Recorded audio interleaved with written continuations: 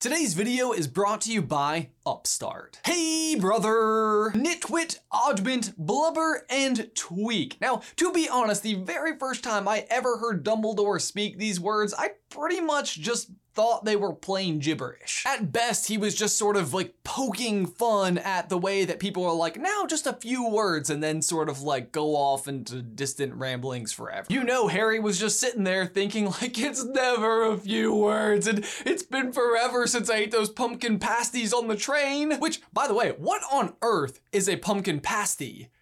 Pasty? It sounds like the type of thing they would make on the Great British Bake Off for like the round 2, you know, the technical one where nobody knows what it is. And I could probably just look it up and find the answer, but I feel like finding out this way in the comments is gonna be way more interesting. But no, I think that Dumbledore selected these 4 words very carefully to come right after Harry's sorting in his first year. I think these 4 words represent the 4 houses. Today, we explain.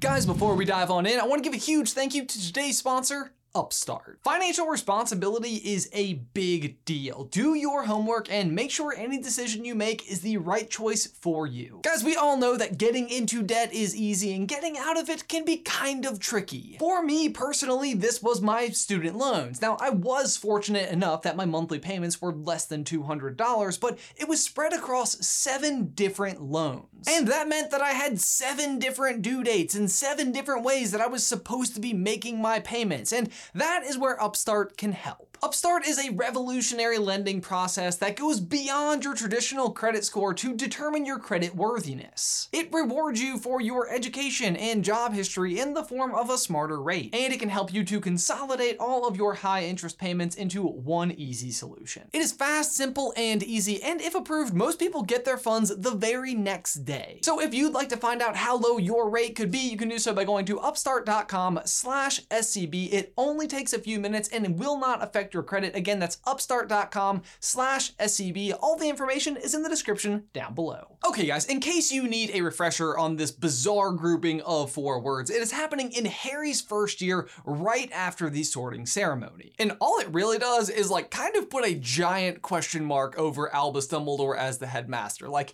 is this guy crazy or what? At this point, like us the audience, all we really know is that this is the man who left Harry at the Dursleys. He really likes lemon drops, and Hagrid nearly ripped Uncle Vernon's arms off for insulting him. And everyone just seems to super respect him and regard him as like one of the most powerful wizards ever. But to me, it's interesting that these are the first 4 words that like Harry ever hears this man say, and it's kind of just utter nonsense. Nonsense that is like met with thunderous applause, and even 6 years later at Dumbledore's funeral, Harry is still reflecting back on those 4 words. But like, you know, if Uncle Vernon, for example, had somehow, some way actually come to see Harry get sorted into his house, and he was there to witness this happening, then I feel like it would have all but confirmed that this school was full of nothing but just sheer ridiculous. Alas though, Dumbledore is one who selects his words very carefully, and I don't think this is any exception. What I think he's actually doing here is selecting 4 words that actually represent the like opposing ideals of the 4 Hogwarts houses students were just sorted into. Words that people of your own house might use to describe anyone who is sorted differently from you. And this might sound confusing, but it's really not. Let's just go ahead and break it down, starting with Nitwit and Ravenclaw. Ravenclaw House, of course, values intelligence, wit, wisdom, and creativity, and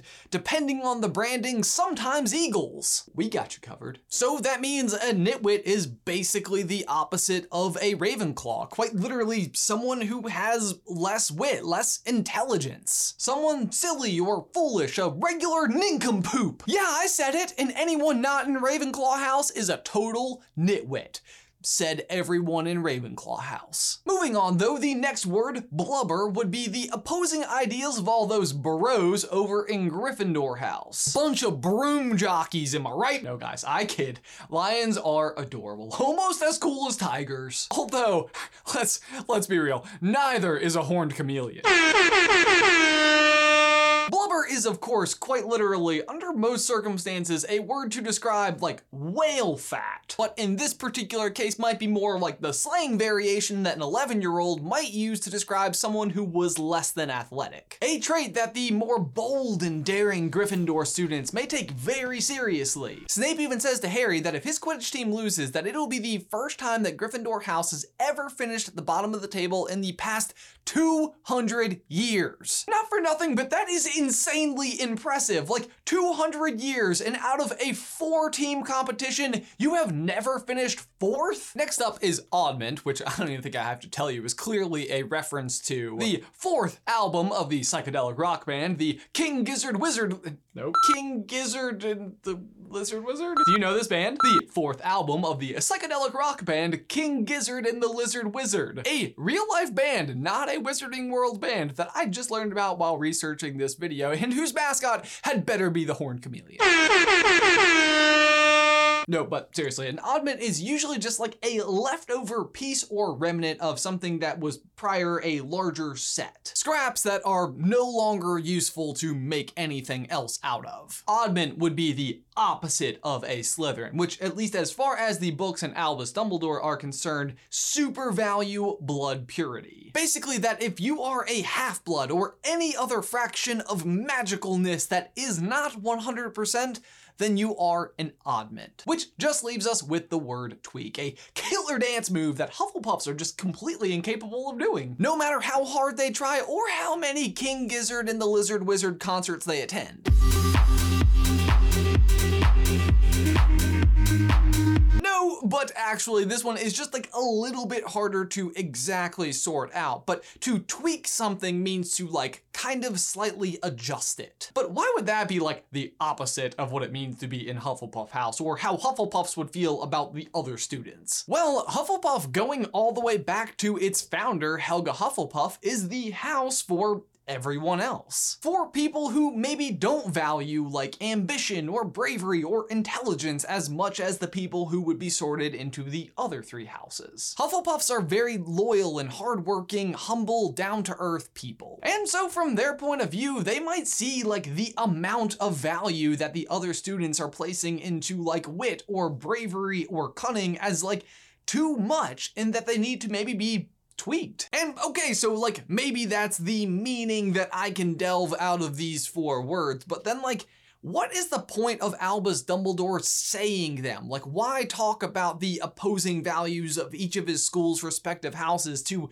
start the year right after the sorting ceremony? Well, I would personally argue that this is kind of the exact same messaging that Albus Dumbledore is always giving to his students at the start and end of each term, that the Hogwarts houses are best when unified. And you might be wondering, like, how on earth, after describing 4 words that describe the difference of each other, did you land on unity? Glad you asked. It actually starts way back when the castle was first founded, as sung to us by the Sorting Hat. So Hogwarts worked in harmony for several happy years, but then discord crept among us, feeding on our faults and fears. The houses that, like Pillars 4, had once held up our school, now turned upon each other and divided sought to rule. And for a while it seemed the school must meet an early end, what with dueling and with fighting, and the clash of friend on friend. And at last there came a morning when old Slytherin departed, and though the fighting then died out, he left us quite downhearted. And never since the Founders 4 were whittled down to 3, have the houses been united as they were meant to be. What stands out to me there is the word never. Like, they wanted all 4 houses to be unified under Hogwarts, and ever since like the very beginning, it's never worked as planned. That kind of means that the school doesn't even operate to like its intended original ideals. Going back to the Sorting Hat, it says, now turned upon each other and divided sought to rule. To me, that doesn't sound like it was just Slytherin apart from everyone else. It was like everyone bickering amongst each other. And the breaking point was Slytherin leaving. But the school isn't out of whack because Slytherin left. It's because each of the 4 houses sought to rule, when really their goal was for all 4 to exist in harmony. And I think Dumbledore perhaps understands this more than anyone else. house. Like, just listen to this passage from Goblet of Fire. Every guest in this hall will be welcome back here at any time should they wish to come. I say to you all once again, in the light of Lord Voldemort's return, we are only as strong as we are united, as weak as we are divided. And interestingly, this idea of unity is mirrored by none other than Lord Voldemort himself. Just in a very different way when he tells all the defenders of Hogwarts that Slytherin House is good enough for everyone. His idea of unity is everybody being forced under one sign, while Dumbledore's, on the other hand, is four distinctly different groups like deciding to come together. And this, I think, is the very point that he is trying to make with his few words at the beginning of Philosopher's Stone. We're definitely not all the same, but that doesn't mean we can't work together. Nitwit, Blubber, Oddment, and Tweak. It's a reminder to all of the students about how they feel about the students from houses that aren't their own. And yet, isn't it kind of remarkable that even though all of these things are different, this sentiment, this feeling is being shared by every student in the hall? That despite their differences, aren't they all kind of the same in this way? The solution is not to go on feeling superior, but to recognize that despite the fact that you're in different houses, you're all still unified by the one school. I feel like that must have been like the most annoying part about Harry's name coming out of the Goblet of Fire, like other than, you know, like Lord Voldemort returning, also annoying. Dumbledore must have been so excited that, like, for the first time in so long, all of the four houses were going to be unified under their one champion. And then... How did you put your name in the Goblet of Fire? Today, my question for you and everyone else is, what do you think? Do you think these four obscure words are intended to be Dumbledore's hidden message about unity to the school? Be sure to leave all of your thoughts in the towel section down below. Also, guys, don't forget to go and check out Upstart. Link to all of that information is in the description down below. But guys, as always, thanks for watching. Be sure to like this video and subscribe to the channel if you haven't already. If you would like some more Harry Potter action from us, you can check out this video right up here to figure out why Dumbledore's ridiculously long name is what it is, or right here to figure out whether or not Salazar Slytherin is actually evil. But Jay, that's all I've got for you today, man. I will see you on Tuesday.